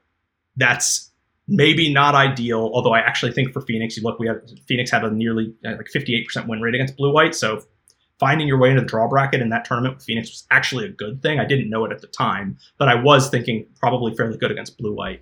Spoiler, I played blue-white 3 times in day 1. I know from the blue-white players I talked to, Phoenix was always like, it's the most popular deck and we have a plan against it, but the matchup is not comfortable. Yeah, they have a really, really good game 1, a post-board. Yeah. I mean, the post-board plan with the Drakes and especially with your Fables, like, is very positive. But also, like, once blue-white is tilted towards other things, it's very difficult to respect, unless you're doing the main deck Hallowed Moonlight thing or whatever. It's very difficult to respect. Yeah, Amalia and Phoenix at the same time. So stuff like, oh, I need 4 temporary lockdowns in my deck is, not really the plan against Is It. Yeah. I was actually going to say the Fables. You said your Fables. I was going to actually say, Chris, those were your Fables. Well, I got the idea from you. Top 8 the RC with them, so I mean, could have easily been roles reversed. I think you put in the work as well. So yeah, go into the draw bracket. What do you think I play against first? Blue-white control, of course. Able to slice him pretty easily. I really think that your post board really is really solid against blue-white. From there, I think I played another Rakdos opponent, pretty straightforward. I played against a blue-white Lotus opponent who, that deck did not perform well this weekend. In games 1 and 3, he didn't find Lotus Field, and like, he was just a way expensive blue-white deck, and I was able to, use 2 mana spells to counter 5 mana spells. I'm so happy that we finally have data proving say this deck is... the blue-white Lotus is it doesn't function. It's not a real deck. It's perhaps the worst deck in Pioneer. Look, it led to this tournament led to one of my favorite Spike tweets, which is that looks like the blue-white Lotus Field players are just sequencing too many land drops. There's been some great tweets of blue-white Lotus is so hard to play because you might missequence your land drops. That's really, really funny. Played against a Fires player. Looking at the data from the weekend, not a great matchup for Phoenix. My opponent in game 1 hard cast 3 Bone Crusher Giants. I think his draw just really did not come together. And then in game 2, I think there was an double enigmatic situation. He got a Clever Impersonator to copy 1. He sacked them both and was trying to do, like, I think a somewhat overly fancy kill your Phoenix and then extract it with the other 5-drop and cast it type thing. The silent, yeah. Plus Tolsimir were the two cards he went and got. Cool. Yeah, but I had a red mana up. I killed the Tolsimir in response to the fight. The Phoenix stayed alive. The rat had to eat, I think, Treasure Cruise, which at that point I had like 5 power in play. And so was able to take him down in a matchup that would have been pretty rough. Otherwise, I think I might have missed 1 or 2, but that was most of day 1. That was the last match of technically day 1. Day 2 started at 10 p.m. or whatever it was. Get paired up against blue-white again. This time it was the hero version. So I played against blue-white 4 times on the weekend, 4 different versions. Lost to the best one, I think. Out of curiosity, did you play against Yorion blue-white at all? Only in the finals. Okay, because there was a huge... I know you played against the finals. But there's a huge like discrepancy of win rate between Yorion blue white and normal blue white. Totally. And definitely validating to the Jesse Robkins of the world who have been, she has been championing Yorion as like the clearly most powerful way to build blue white, and the results of this weekend certainly played that played out. She's been on point with deck selection in a lot of formats. I qualified for Denver playing Rakdos Scam, and her content on Scam was a huge part of it. Shout out to the Patreon. It was a big part of it. The guides, the lists. So yeah, not surprised that she was ahead of the curve on that one. I will say, Jessie is incredible, and she's so smart, and her guides are super useful, and she has great opinions. I had an excellent conversation with her during the tournament because she played Phoenix and she played pieces of the puzzle version of Phoenix. And I was talking with her about that. And, you know, her kind of explanation for it was to express frustration with herself because she still didn't really know which one was better, but she like thinks in her heart that Picklock Prankster was probably better.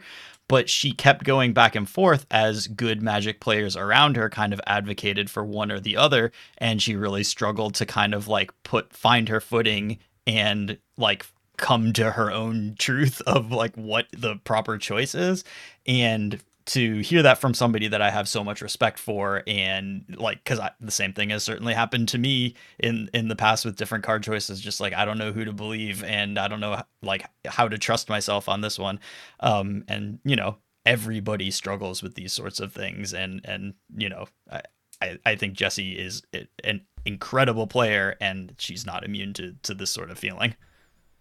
That's comforting, both that she was playing Phoenix as well. So that's another another validation that it was definitely a good choice. I struggled with pieces. I think I was probably hearing some of the same chatter, same players saying, hey, you should play pieces. Oh, that's right. She had switched to Amalia like just before the event, but like she was playing pieces Phoenix like right up to it and had planned to until she like audibled right at the end. So that was the story there. She found a grinder or a vendor and got all the Amalia cards. Right. There's where all the bitter triumphs went. I wonder how many whole dollars she paid for them. I was struggling with pieces as well. I thought that you cannot argue with Oaf's trophy count.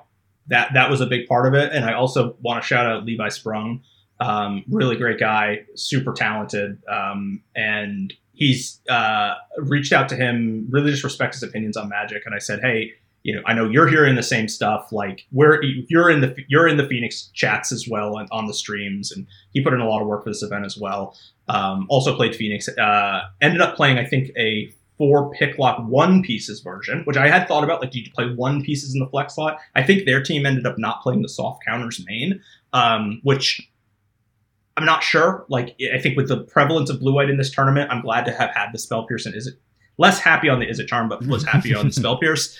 Despite throwing the Spell Pierce into the garbage and my tournament chances in the finals. We'll get to that match, I'm sure. So anyway, yeah, he also was like, I like Prankster, and I was pretty much there, but it did take validation from, again, players that I respect, the trophy counts, etc., to say, I'm not gonna, you know, some of the players that were saying play pieces weren't playing in the tournament this weekend. They were in other regions and things like that, and I tested both. I 5-0'd a league with pieces and thought, wow, this like, it's great, but like, it just doesn't feel, you can feel the difference. And one of the deciders for me was Get Lost being adopted in blue white. And you just need something to put those map tokens on. Like, that's a big deal. And the 1/3 is a card. It's relevant. It's a second thing for Shredder. Like, somebody said, we were talking pieces and like, well, pieces gets you 2 cards, Picklock gets you 1. And someone was like, no, Picklock does get you 2 cards. It's just one of them is a 1/3. Mm-hmm. You can, that 1/3 mattered a lot. I actually, in my player interview sheet, it said, what was your most relevant card? And at the time I wrote Picklock Prankster. I would revise that to Crackling Drake after the top 8. But Picklock Prankster was a big deal. And it just goes to show, like, the pieces believers certainly have very good points. You know what? And maybe they're right. I do think it becomes really hard to believe that they're right after, again, another round of data that I think pretty definitively says that Picklock is the way you want to play Phoenix. But just trusting in your own.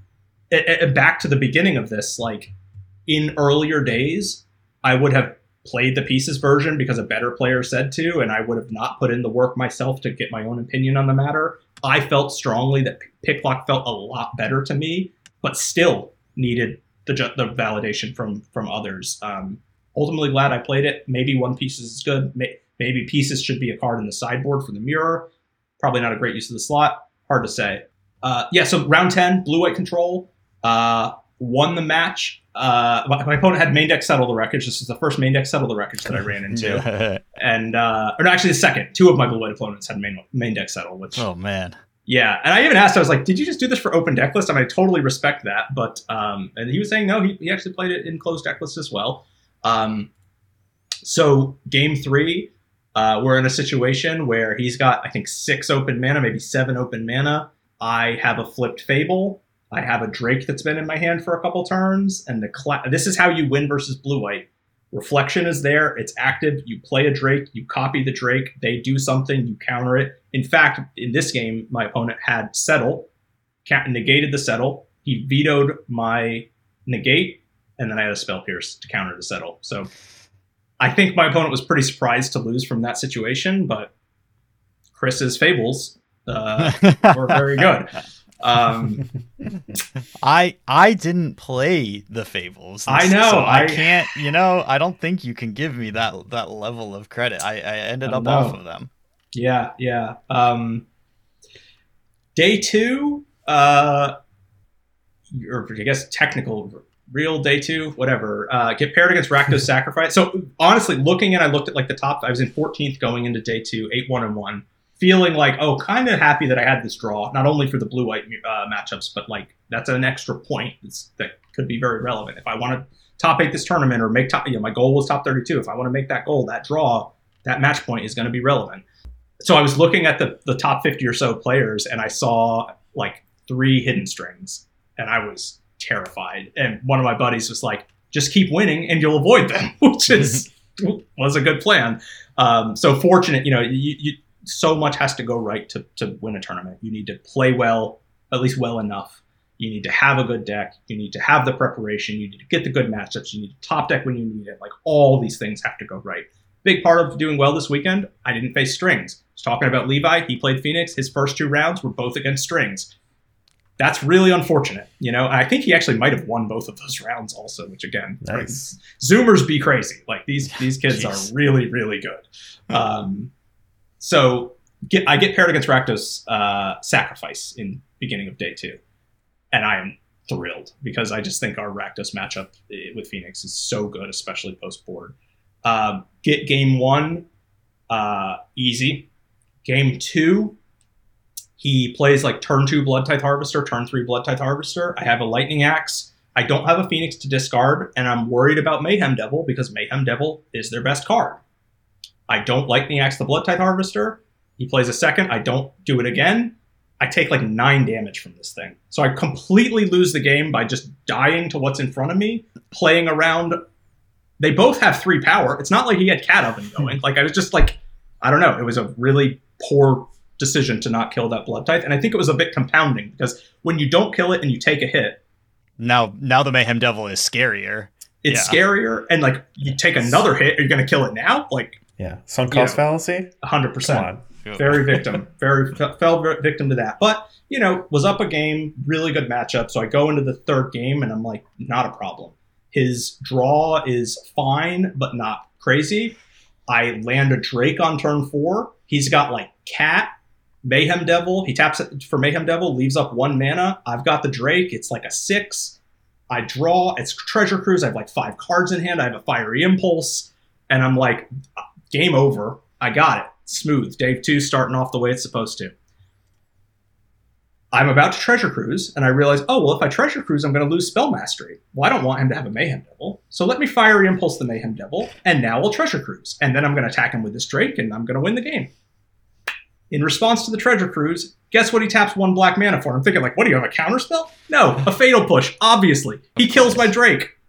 my cruise draws like 2 lands and a fiery impulse, or like a consider, or something, like not a great treasure cruise. So I go for it. He untaps, buys Gigantha, next turn plays Gigantha. I am completely on the ropes in a game that I really had no business losing other than a massive punt. You know, his Mayhem Devil was not a threat. There was no sack outlet going.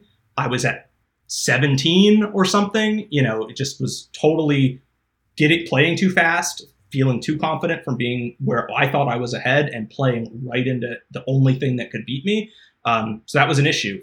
Fortunately, you know, 2 turns later, I draw another Drake. I'm able to like chump block one of the hits from the Gigantha, get to a situation where he's basically forced to activate a Hive of the Eye Tyrant to try and kill me. But I had treasure cruised, paying 4 mana, keeping 1 card in the graveyard and 1 mana up, or 1 spell in the graveyard because I had the Fiery Impulse. So it was a very tough decision of like, I'm probably going to hit another spell and get Spell Mastery. But if I don't have Spell Mastery, I lose on the spot. So I think my opponent really had no choice. He had to activate that Hive there and hope I just was tapping weird for Treasure Cruise anyway. But yeah, so I was able to pull that game out in one where I really threw it away. But, you know, the cards fell the way they did, which was nice. And there were other places where I made good plays. Like there was a turn where I recognized I need to block this cat because if I don't, that means he's going to deal an extra point and that's going to put me in lethal range, whatever. So it's not to say all the plays were bad, but I have this theory with Magic and kind of with life as well. It's not about making good plays. It's about not making bad plays. Like making good plays is the expectation. So in that moment, made a bad play and got nearly punished in that sequence of turns, and almost, you know, would have been a way different weekend had that second Crackling Drake not been there to bail me out. You can also flip it and like see it from your opponent's perspective. The turn you're casting the Treasure Cruise after killing a Mayhem Devil, they're probably like, "Oh, thank God he did this." Oh yeah, I bet they're like, "Wow, he just completely let me back in this game that I had no business being in, killing my irrelevant Mayhem Devil." He sustained not making a bad play long enough. Yes, totally. Later on in the day, I think my next round was against Convoke. Opponent mulled a 5 game 1. You know, like Chris said, if they don't do their thing really well, you're pretty good. Game 2, he got me. Game 3, Brotherhood's End. Like we were kind of at parity. He had like 5 permanents. I think I had a Drake at that point. And just, you know, my turn 5, draw step. Oh, it's Brotherhood's End. Like the game's going well anyway, and I just got a 5 for 1. I did actually have to make it wasn't a decision. He had like 5 creatures and 3 artifacts. So I cast Brotherhood's End and he's like, which mode? I'm going to take the 5 and not the 3. He ended up using all of those artifacts in the turns that came. So again, I think it was the right play for sure. But, but I don't think they did damage to you quite the same. No, not quite the same. Not quite the same. I cast a Brotherhood's End and my opponent went to pick up their Blood Tithe Harvester and like another creature. And I was like, no, you have 2 ovens in play. And he was like, yeah, you're right. And he picked up his ovens and put them in the graveyard. Good on the opponent. Just, you know, lead the witness a little bit here. But, No, I respected it. I don't know if he was doing it intentionally. That doesn't hold up a trial. Either way, I respect it. Call the lawyer. Where's the bird lawyer? So yeah, Convoke, pretty smooth. Again, I think it's just a good matchup. And then the last round that I played in day 2 was against an Amalia player. Full foil deck. Wow. Stomped me, which honestly is crazy. Like, wait, how? Yeah. It didn't have Bitter Triumph, so he was able to get the cards. Well, no, they're a foil Return to the Ranks and they're foil Cenote Scouts. Like, where did you find the time to get these cards? Full foil. His list was interesting. It had Fiend Artisan, which... Oh, the hybrid one. Yeah, okay. The hybrid one, yep, which I was... not incredibly sold by, although deep in game 3 he had 2 5/5s and that was somewhat close. He actually ended up falling partially due to Mana Confluence. He just took a lot of damage from his Mana Confluence, and I was able to get Phoenix into play relatively early. There was a situation where a old school 2015 modern Scavenging Ooze, he tapped all of his mana just to be efficient at the end step with the Scavenging Ooze, which let me axe the Ooze. He didn't know about the axe, and I think that was part of his logic, was like, this Ooze isn't going to stick around, I better get all the value that I can. He's trying to keep me off Spell Mastery. But I was able to discard a Phoenix to the axe and then the next turn return it. That was a big thing. I think if he had just kept up a green mana at all times, I wouldn't have been able to get that Phoenix back into play. He wouldn't have been as pressured. So, you know, it's tough. But in the game one, I kept, I think in hindsight, a very bad hand. It did not have, first priority is red removal. Going into the tournament, my thought with Amalia is never let it explore. Just stop it with the life gain triggers on the stack. That is priority one above all else. Don't play your Ledger Shredder. Don't cantrip. Just do not let Amalia explore once. Or, don't let it get above. Because especially if it ever gets to 4 toughness, now your Brotherhood's ends aren't even going to work in game 2. And game 2 and 3. So I keep, it's like probably 3 lands, 4 cantrips, or maybe like 3 lands, 3 cantrips and a cruise, something like that. I think I was on the play. I can't remember exactly. But the issues were it didn't have red spells. It didn't have red lands, fortunately. It didn't have red spells. And it also didn't have a Ledger Shredder. So I didn't have any form of pressure or any reaction, which led me to just cantripping for, other cards. And my opponent turn 3s me. I had nothing, killed me. So that was, I was not feeling particularly great after getting stomped. And at that point in the tournament, I think the vibe in the room was like, this Amalia deck is serious, and we should have respected it more, and I was very much feeling it there. The second game, I'm able to squeeze out. Again, Mana Confluence was a big factor, hurting his life total, and then in the third one, it was a very important Brotherhood's End. I think a misstep with the Scavenging Ooze that was very critical, and the pressure just was I was able to get to him with pressure a turn away from top decking. That also was a big deal in my top 8 match versus Amalia, where my opponent Adam had like 5 draw steps across the match at least, that if they had been certainly any of the spells, and honestly maybe just any good cards that weren't lands, he would have been in a lot better shape. The deck just keeps hitting so you, resilient. and you're just like possibly dead over and over and over. Yes. It's just incredible the way that it keeps coming at you. Reaching every draw step, like, please just let me have a turn without under stress. Yeah. And it's honestly like back to the like, is Amalia a problem? Like, if it's difficult for a deck like Phoenix that is infinite removal spells, including sweepers in the board, like, and that's still a problem. It just gives me Geo vibes, because that was the same situation there. Like, yeah, Phoenix was favored, but it wasn't free. I think Amalia is very strong. It wouldn't surprise me if this gets iterated on even more in the coming weeks. Right. And not to mention the like 20 power plus with the infinite loops. Like, it's just that's there were a lot of 4-game matches this tournament. Yeah, just a very oddly templated card too, but I mean, it is what it's cool card. A lot of people more, right? 20 or more. We didn't have space. So that puts me in table 1 at the final round against the undefeated Phoenix player. I think he had a couple draws. I'm not positive they were intentional or not. And, that's where that match point from that draw in day 1 was huge. I was able to, take the draw. He was thinking about it. Like, he was locked for top 8 regardless, but was in a situation where he was almost certainly first seed, even with a draw. And with a loss, he would have been, definitely not first seed. It's interesting. I kind of wonder, like, hey, maybe we should have played, and certainly would have been very unfortunate to lose, but to be on the play in those matchups, maybe it would help. But Chris, we were talking about this earlier.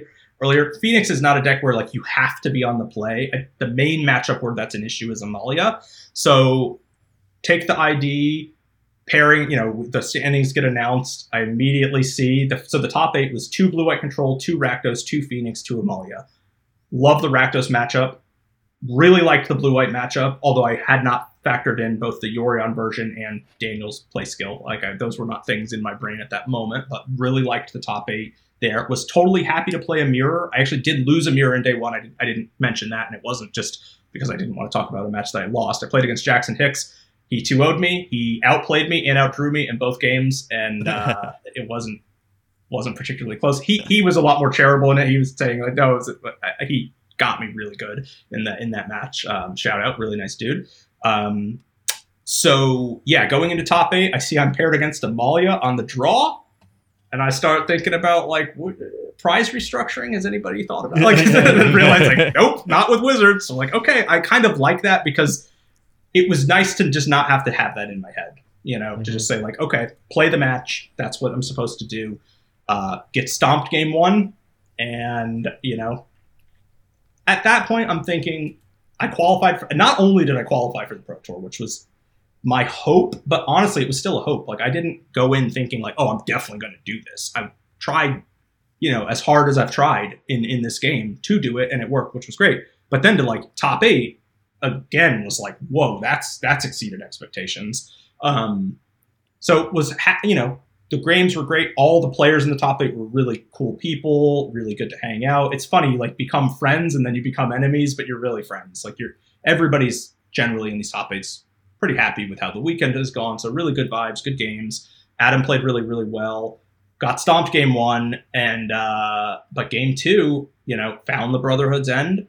And then game 3, we moved over to the feature match area. My opening hand had, I think the first 2 cards in it were 2 Brotherhood's Ends, which was just blessed. 2 lands, including a red source, and I think like maybe 2 cantrips and the Shredder or something like that. First draw step, Spikefield Hazard, which is actually pretty interesting because he plays too. Yeah, he plays Luminarch Veteran on turn 1 on the play, and I play a tap Spikefield Hazard, which Chris and I were talking about this when we went over the top 8 on the stream a little while ago. Clear signal for your something's up. Something's up if I'm not taking that Spikefield. Now, to be fair, my whole strategy in the matchup was like, ignore the shitters. They just don't matter. Amalia is the only thing that matters. The thing you do have to think about is, for some reason, Amalia also has ward pay 3 life, so those 1/1s actually can chip you down. I know. It's why? But that's a Boyne and Picklock Prankster's favor too, right? Yep, 100%. And that was part of the calculus. And Picklock was doing a lot of blocking in that match. Not to also to mention, like, if you need the anger, or you need the Brotherhood's End or anger on turn 3, Picklock can get that a lot more better than pieces. So yeah, the game 3 was just a really significant grind. I was really happy with how I played that. I was conservative. I beat like multiple Voice of Resurgences and the tokens. I needed both of the Brotherhood's Ends, and it was like turn 3, turn 4 Brotherhood's End. And still I was thinking like, I'm at 6 life, I'm almost dead. Any of these draw steps are good, I'm going to be in rough shape. But he hit a couple lands at key points, and that broke my way. I was really happy to. I think actually one play that I was really happy with was he was at I think 25 or maybe 27 at this point. I have a Shredder that's at 3 power and a Picklock Prankster. He's got no cards in hand and but like a stacked graveyard. So a company, certainly a return to the ranks. I'm in rough shape. I end up activating my Hall of Storm Giants and just getting in for a hit for like I think 11. 11, a Shredder, a Picklock, and a 7, which put my shields down at a pretty key moment. But there's no way, like if I just hit for 3 there or 4 or whatever, that's like 2 more draw steps, and I cannot let him hit a spell. So I go for the, I might look like an idiot tapping out and getting comboed immediately, but I'm going to take this damage while I can take it. I think it was the right play in the moment. I don't think I'm being overly influenced by the fact that he top decked a land and it worked really well at that moment. Well, that's what you make the play for, right? Exactly. Yeah. You play for that. You weren't beating Return to the Ranks the next turn, no matter what your play was. So yeah, I can't remember the exact cards in hand. I'm almost now. If you make that play and like I also had a negate in my hand, like that would be kind of crazy. I don't think I did. I'm almost certain I didn't. I think I drew the negate the next turn, and then he did like company the next turn. So really important how those cards ordered. Yeah, so that was a great match to win. Throughout the top 8, like again, I sort of was thinking like I got what more than what I came for. I'm really happy. Opponents are great. These games have been super tight. Happy to win, but would be happy with any result. Play against Paul in the top 4. He's playing Rakdos Inti. I'm fist pumping when I see the matchup because I think it's really strong. But I think Paul's list was, and I think he looked at the System Magic group. Great stream, Greg and Andrew, great dudes. And I had not played against that version. And I asked him about his Croxas, and he said they're printed in 2020, and they destroyed me in game 2. Game 1 I was able to get, and then game 3 was, I'll never, like I think I've said this before, I don't like to think about my own draws, my opponent's draws. Like it's not something that can be controlled. Just do not think about it. If I was going to say I'm never going to complain about the top of my deck, I certainly can say it now because end of game 3, I bounced a Shieldred, crazy scenario. He plays a Bat God, which is like unbeatable, basically unbeatable. I top deck the second red removal spell to kill it, and I think I had like 1 extra point of damage on the table versus he's about to play a Shieldred, he's about to recast the Bat God, whatever. It would have been game over there. So yeah, I was extremely fortunate in how the top of my deck treated me. Not to mention the turn before I considered it a Crackling Drake. That was my only possible way to get back into that game anyway. So it wasn't even 1 top deck. It was 3 in a row or something. Yeah, crazy. Whenever it's, man, I really need to hit a Crackling Drake, and then Crackling Drake also draws you the card that you need from that spot. That's, nothing else could have done this from here. Yeah, Drake. I think Corey in a tweet afterwards said you should frame those. I think he said you should frame that Crackling Drake. One. There's 2 of them. I don't know. I just frame them both, I guess. But yeah, Crackling Drake. I rescind my comments on Picklock Prankster being the most important part of the weekend. It was definitely Crackling Drake. Huge, so important in the post games, and like against Rakdos, Amalia, and Blue White, bring it in against all 3 of them. And it's like your most important card in those matchups too. So yeah, Drake was huge. Interesting. The other Phoenix pilot did not have any copies of Crackling Drake in the sideboard. That was very surprising to me. Certainly he did well. He was undefeated in the Swiss, so maybe it's right. But I think if I'm playing more Phoenix, I'll probably be bringing at least 2 Drakes with me. I like the Drake Fable split, particularly because of how it lines up against Blue White. But yeah. Finals. Which we will likely see more of in the format going forward, especially if we expect Amalia to be good. It's easy to look at the data and be like, the deck that performed the best is the deck that we should probably be playing. But I was thinking about it yesterday and thought, yeah, I think Blue White. If I had to play a deck right now for another tournament, I think I would pick Blue White Yorion. I think it's really good against the best decks in the format, and I think all of the Blue White decks did fairly well. And to me, it seems very obvious that Yorion is way better than the other versions. I mean, a control deck that has an 8th card in hand and the 4/5 lines up pretty regularly, and you're incentivized to play 4 lockdowns because you're an 80 card deck. Like, a lot of the cards that this list plays 4 of are just good anyway. So yeah, I thought Daniel's list was good. The team that he tested with, I saw Oliver Tomiko tweeted out their results after day 1, and they were really doing well, and one of their players won the tournament. So yeah, man, back to my old ways of what won last week. I'm going to play that next week. But I do think Blue White is in a really solid position. I won't belabor the finals, just for maybe my own vanity a little bit, because it was not the best round that I played that weekend by any means. I think there was a huge mistake in game 2 that was just had I had more mental capacity in that moment. I think it was some level of fatigue. I think as much as I was not trying to have this in my head. And to be fair, in the top 8, I was not thinking about the prize money. I wasn't thinking about the qualification at all, because I was like, I already qualified. What are you talking about? Like, I qualified for, I know Worlds is a thing, but like, it never entered my brain as like a thing that you could be qualified for. It might be for. A thing that I could qualify for. Yeah. So yeah, I was really just focusing on the games. I think I was still focusing on the games in the finals. The trophy was sitting next to us. I don't know if that had an influence. I think I had just run out. I think I had just run out of steam at that point. And it's tough because, a big theme for me had, talking to Tannen in the interviews and things like that, like, it was preparation. And I definitely prepared in terms of being ready for the format, having all the cards, like a lot of but hey, I could be in better shape. I could have drank more water. I could have not eaten a candy bar. I had a candy bar right before the final match, because I was like, I'm going to be against Blue White, and I haven't eaten since 8:30 a.m. or what. I need to like get something in my stomach. Maybe that was bad. I was physically less hungry in that moment, and I wonder if that affected my mental game at all. I don't know. I don't want to say that, I was just exhausted, I was just fatigued, and like, I'd like to excuse poor play from that perspective, but physical endurance is a part of the game. And so as I think about, a season of pro play ahead in 2024, which I literally just got chills saying that, because I've wanted to just like prove to myself that I can do that, whatever. And yeah, I got insanely lucky. There were so many games that I punted and didn't get punished. It's not even like, I just got unlucky here or I got lucky here. It's like, no, that Rakdos match where I just threw away that Crackling Drake, I was 98% to lose that match from that point or something. From going from a situation where I was 95% to win, probably, or something.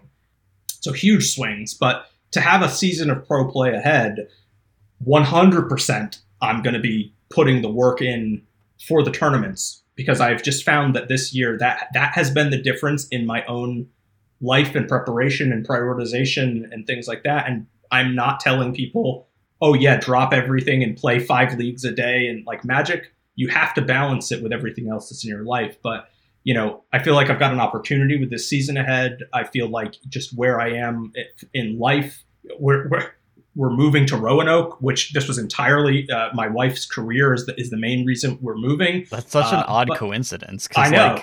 Like, how do you end up in Roanoke except like from my point of view, how do you end up in Roanoke except to like do Magic stuff? I mean, other people live in Roanoke. Other people do live in Roanoke. No, and right. Like I have a friend who ended up in Roanoke because his wife was working at the hospital, and that's, you know, and I was like, oh yeah, I guess this is a place that people go to not just play Magic. It's not like you start at the Valley Forge Casino in Astoria and you think to yourself, where else can I live? Yeah, right.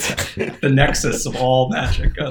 I saw Carmen tweeted most famous sports venue. That's hilarious. Shout out to Carmen also. She's just been crushing it. We long time ago, we played Estates, and I was playing Solar Flare. I was basically tried to block for I was locked for top 8, and I was like, oh, let's play. One of my buddies is like X and 2 with bad breakers. There was no chance they were going to make it, and they lost their match also. But I was like, no, I'm going to block. So it was like the first top 8 I had, I think, of any style tournament. Play against Carmen, beats the pants out of me, and then I think number 1 seed versus 8 play again, beats me again. So karma in that moment. But anyway, yeah, so finals, you know, would love to be able to play that match again fresh. But, you know, Daniel, incredible competitor. I don't think was feeling it to the same. If he was, I certainly didn't see it. And, you know, we talked about it. I think people, we say like, yeah, control decks are hard to play. They're really hard to play against as well. I'm not excusing the many mistakes I made in that match, but, you know, to get to the place that I did was just unreal. And I'm so thankful, and I'm really looking forward to trying to maximize. It's like the door has opened a little bit. And for many players that have put in more work, are better players, more shots, whatever, that door hasn't opened for them in the same way that it has for me. So I really want to take advantage of that. And then back to the endurance thing, I talked about being fit from a Magic perspective, like ready for the tournament. For me, I'm looking at like physical fitness. Like I need to be able to, I don't want to get knock on, you know, hopefully I'm in the pro tour finals someday. And if that's the case, I don't want to be like, oh, I was too tired and couldn't play well enough. You know, that's to lose it on things that are not just raw Magic skill, even though it's completely no way to quantify that. You just want to make sure everything, in the same way, like, hey, it's a good idea to bring your cards to the tournament site. It's a good idea to make sure that, yeah, if this day one goes 11, 12, 13 hours, that you can hang. And certainly doing it a lot for years, et cetera, can be part of that. But you just don't want to leave any value on the table. You want to just try and, if you want the results, and that's not even healthy. Like, I don't even, we'll see where I am 9 months from now and reflecting back. Like, hopefully it's positive and all good. And I can feel good about my decisions going into this and kind of focusing a little bit more on professional play. And hopefully we have you back on here for one reason or another. Yeah. Oh, anytime. Believe me. I one of the things I was most excited about was, hey, look, I listen to you guys all the time. So to be able to join you in the conversations, you guys being so welcoming, you know, because a week or two ago, yeah, Chris, we ran into each other at tournaments and things like that. But like, you know, I was one of many players. And of course I still am. And even when you look at the tournament overall, there were 1,300 players. I wasn't even one, but 2 is still pretty good. And so, you know, you walk out with hardware, you walk out with the qualification. It is funny that, and it's just like often just like very small twists of fate and variance. Like make the difference. And right, like you're not a different person or a different Magic player than you were Friday before the event. Yeah. But now you have, you know, something to show what you worked for, and you're in a different place now, both qualified and also just like now, you know, you want to find some people to prep with, and you have this like thing to point to, and that like may open some doors. And yeah, it's funny how those like a couple little things can just like make a big difference there, and completely change the situation that you're in. But you know, I don't think anybody would begrudge you that. You did the work and you're in a great spot, and I am really, really looking forward to, you know, watching how you do in this pro season, and I can't wait. And I'm very excited for you. I really appreciate it. I hope you keep doing your work so I can keep riding on the coattails. You know what I mean? Like standing on your shoulders. And well, eventually it'll reverse. Yes. Well, we'll see. I think. No, I like the yes. Let's keep that energy. The thought was, I don't know that I could do. You know, for me again, it was like, can I do the work? Like I committed to myself, I will do the work, but I honestly was still questioning, like, do I have the discipline? Do I have the work ethic? Whatever. And Chris, like, again, you published the journal and you're streaming, like you are doing the work. So in my comment of like, we'll see if it switches, I don't know that I'll be able to do the work to have the platform for you to run. I mean, I'll try. And certainly anything that I can give back, I'm more than happy to. Like everybody that does this does it for passion. I can't tell you how many car rides I've been on listening to you guys, you know, and to now be, you know, more embedded into the scene a little bit, to have just a little bit more confidence myself in it, and to be able to now give, you know, it's like a sort of a responsibility. I feel like that, you know, I had things go really, really well for me.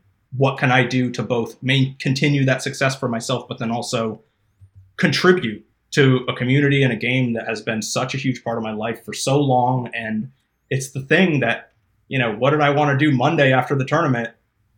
Play more Magic. Like, just get a little Cuban in. Get a little cube. Alpha Frog. Nice cube. Loved it. Had a really sweet lands deck. No Dark Depths. Where's the Dark Depths? Couldn't find one, but still was good. Yeah, I just want to quickly add on just a little bit about my weekend. Highlight was absolutely that several of my opponents mentioned, like, oh, are you CCR? Or like, I listened to the podcast, or I've watched the streams like leading up to this, because, you know, I was preparing for this tournament specifically, playing this format. And so I think a lot of people kind of like stumbled on it and watched at least a little. And it, like, please, anybody who sees me at a tournament, please continue to come up and just say hi. Like, it absolutely makes my day. It was just really, really wonderful meeting people, including I am also at fewer big tournaments nowadays, but I also love that, because I was at the like Durham convention you mentioned earlier. Yeah, I was doing commentary for that one. People kept coming up to me and talking to me, and that was also great. Yeah, you don't, because of the way that our like content form is, you know, we record a podcast and we put it on the internet, and people listen to us on their phones, and there's not really like a back and forth interaction sort of thing. So it's kind of invisible to us that people actually are listening. You know, we see numbers, but numbers don't do anything. And so getting any sort of connection then is so meaningful. I've also had the following interaction. I drive a lot I don't drive. I passenge a lot for our CQs, because I just love playing Magic tournaments, right? And I've had this following conversation many times. I'll sit in front of an opponent, we'll start playing, and they'll be like, you sound familiar. And I've been to a million Magic tournaments, remember? So I don't know if they just have seen me elsewhere or what. I don't want to pretend I'm like a big hot shot with a podcast or whatever. So I'm just like, yeah, I've just been playing a lot of Magic for like years and years and years. You've probably seen me around. And at some point during the match, or maybe after it, they'll be like, wait, you have a podcast, don't you? Your voice sounds so familiar. Yeah. Aww. I talk a lot more on the podcast than I do during a match of Magic. Yes, that's true. You just want to keep them guessing. That's it. Keeping it close to the Well, vest. there's more to say when your goal of your podcast is to talk a bunch, and less to say when the goal of a game of Magic is to try to win. Right. Priorities. And I do need to specifically call out, I can't remember if it was my round 3 opponent and I was 1-1, or my round 4 opponent I was 1-2. Anyways, I wasn't feeling like fantastic. I was already like, my round 1 I played against Rakdos, a deck that I feel very comfortable playing against. And then I look at my opponent's list, which has 2 Reckoner Bankbusters and 1 Torch the Tower main deck, and he goes turn 2 Reckoner Bankbuster, turn 3 Torch the Tower, your Phoenix. And I was like, oh goodness. And then game 2 played all 4 Graveyard Trespassers, which was not remotely beatable. And so like my tournament started off a little bit rough, and then I get paired up against an opponent who who's a listener to the podcast and says, but I gotta hold your the hate you have for my deck against you a little bit. And I was like, oh no, what are you playing? Please, not strings. He hands me his list, and it is Angels, which no, which we have called out multiple times on the podcast. He played it very well. He would have been so angry at me because I have even more disdain. We were rough on it. But he would have been less happy because there's a chance I was just playing a combo deck. Right. And the problem is that I'm playing Is It Phoenix, which is not very good against Angels. Game 1, I just run out of damage completely. I have like 2 cards left in my deck. He has a 4/4 Resplendent Angel. I have no Lightning Axes. I have no way of keeping that from like just blocking forever. So I just scoop up game 1. Game 2, I just have I take out all my Phoenixes because that card doesn't do anything in the matchup, and we just have to be a control deck with Crackling Drakes. And I pick up game 2. Game 3, I trade 3 Crackling Drakes for 3 of the 2/4. Righteous Valkyrie? Yeah, Righteous Valkyrie. I just, the only way for me to kill them, because he has at above 27, is to trade Crackling Drakes for every one of them. I have no way to kill him except for Hall of Storm Giants. And for the last 4 turns of the game, I'm activating Hall of Storm Giants and attacking with 2 Skyclave Apparition tokens, and holding up Negate in case he draws Kaya's or Collected Company. And I just barely don't get there in turns, and he was gracious enough to scoop, and I certainly appreciate that. Wow. But it was a great match, and was the beginning of the climb back into actually doing well in day 1. So that was a fun match and an important one for my tournament, and would have been an important turning point if I had managed to execute on day 2 as well. Do you think Angels or Strings is a worse matchup for Phoenix? I've played more against Lotus Field and gotten bodied like more times, so my trauma is deeper from Lotus Field. But Angels just... There's a reasonable number of games against Angels where you draw enough Lightning Axes that... Because only one of their cards matters, which is Righteous, which is the Valkyrie. And if they don't get above 20, if they don't get to 27 life, or they don't have enough Valkyries to keep their team pumped, then their cards don't do that much. But there's a lot of times where it's just like, there's a 6 toughness Valkyrie and I can't do anything about any creature on this board. So it's pretty bad. From my only watching games perspective of this like matchup dynamic, I would say Angels is a little worse than Lotus Field, because Lotus Field can stumble a lot easier than Angels can. Like you can just like get 2 Phoenixes really early, and then they whiff on their Lotus Field like as soon as they can, and then you can crush them, right? Because if you hold open counterspell, they can't play around all that much. Mm-hmm. Angels doesn't have the same kind of fail possibility, even though if you're in a room full of Lotus Field and Angels players, you're probably just gonna head home. That would be easier. I was gonna say I think they're both worse somehow for different reasons. I think Lotus is probably a little bit of a stronger deck just against everything else. Didn't have a great weekend overall. I mean, I don't think Angels was a particularly strong deck for the weekend either. But I think that just there's a higher fail rate on Lotus, so I could totally see it being a little bit easier. But my main reason on asking on those 2 decks, I mean, looking at the run from this weekend, no Nightmare pairings, not one. That's important. I mean, that no amount of preparation. Now, to be fair, I picked a deck, whatever, but like there were plenty of Lotus players. There were a few Angels players. Chris, you ran into one. Levi got ran that into strategic draw too. The strategic draw. That was, everything kind of had to happen in the order that it happened for any form of reality to happen. It's like infinite other possibilities, but this is how it happened in this universe. So yeah, tough tournament for some reason in a lot of ways, and physically kind of taxing, but it was a very fun weekend, and I believe that we have used all of our time talking about Magic and what we enjoyed, and no time on discourse, and I think that's okay. That's optimal, actually. Discourse is for when I'm bored at work, not really for podcasting. Yeah. Unless the week is slow, then you got to throw some in there. Yeah.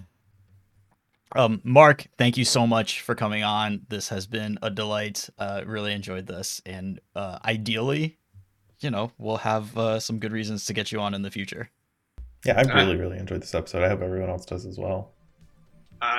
The thanks is really to you guys. I mean, you have the platform. You invited me in. I really appreciate it. Again, I've been a benefactor of it, and to be able to contribute is huge. A lot of thanks, again, my friends, for really joining me in those Magic Online streets. That really helped make it a lot more. I did put in the work, but like having people at my side to make it not feel like work, that was huge. My opponents were all awesome. To everybody that's like reached out on Twitter and Facebook, and people that I haven't talked to in years, seen in years, all reached. I mean, it really is like the dream, and to be living it again, it still doesn't feel real. Maybe it will more if I can give back more beyond podcast, things like this. Always happy to join. Like I said, I hope I'll have some reasons. You guys said that too. Thank you for hosting me, and would love to be back, and hopefully I'll give a reason to. Excellent. Well, thank you everybody so much for listening. We really, really appreciate your time. Have a great week. Bye. Bye, everybody.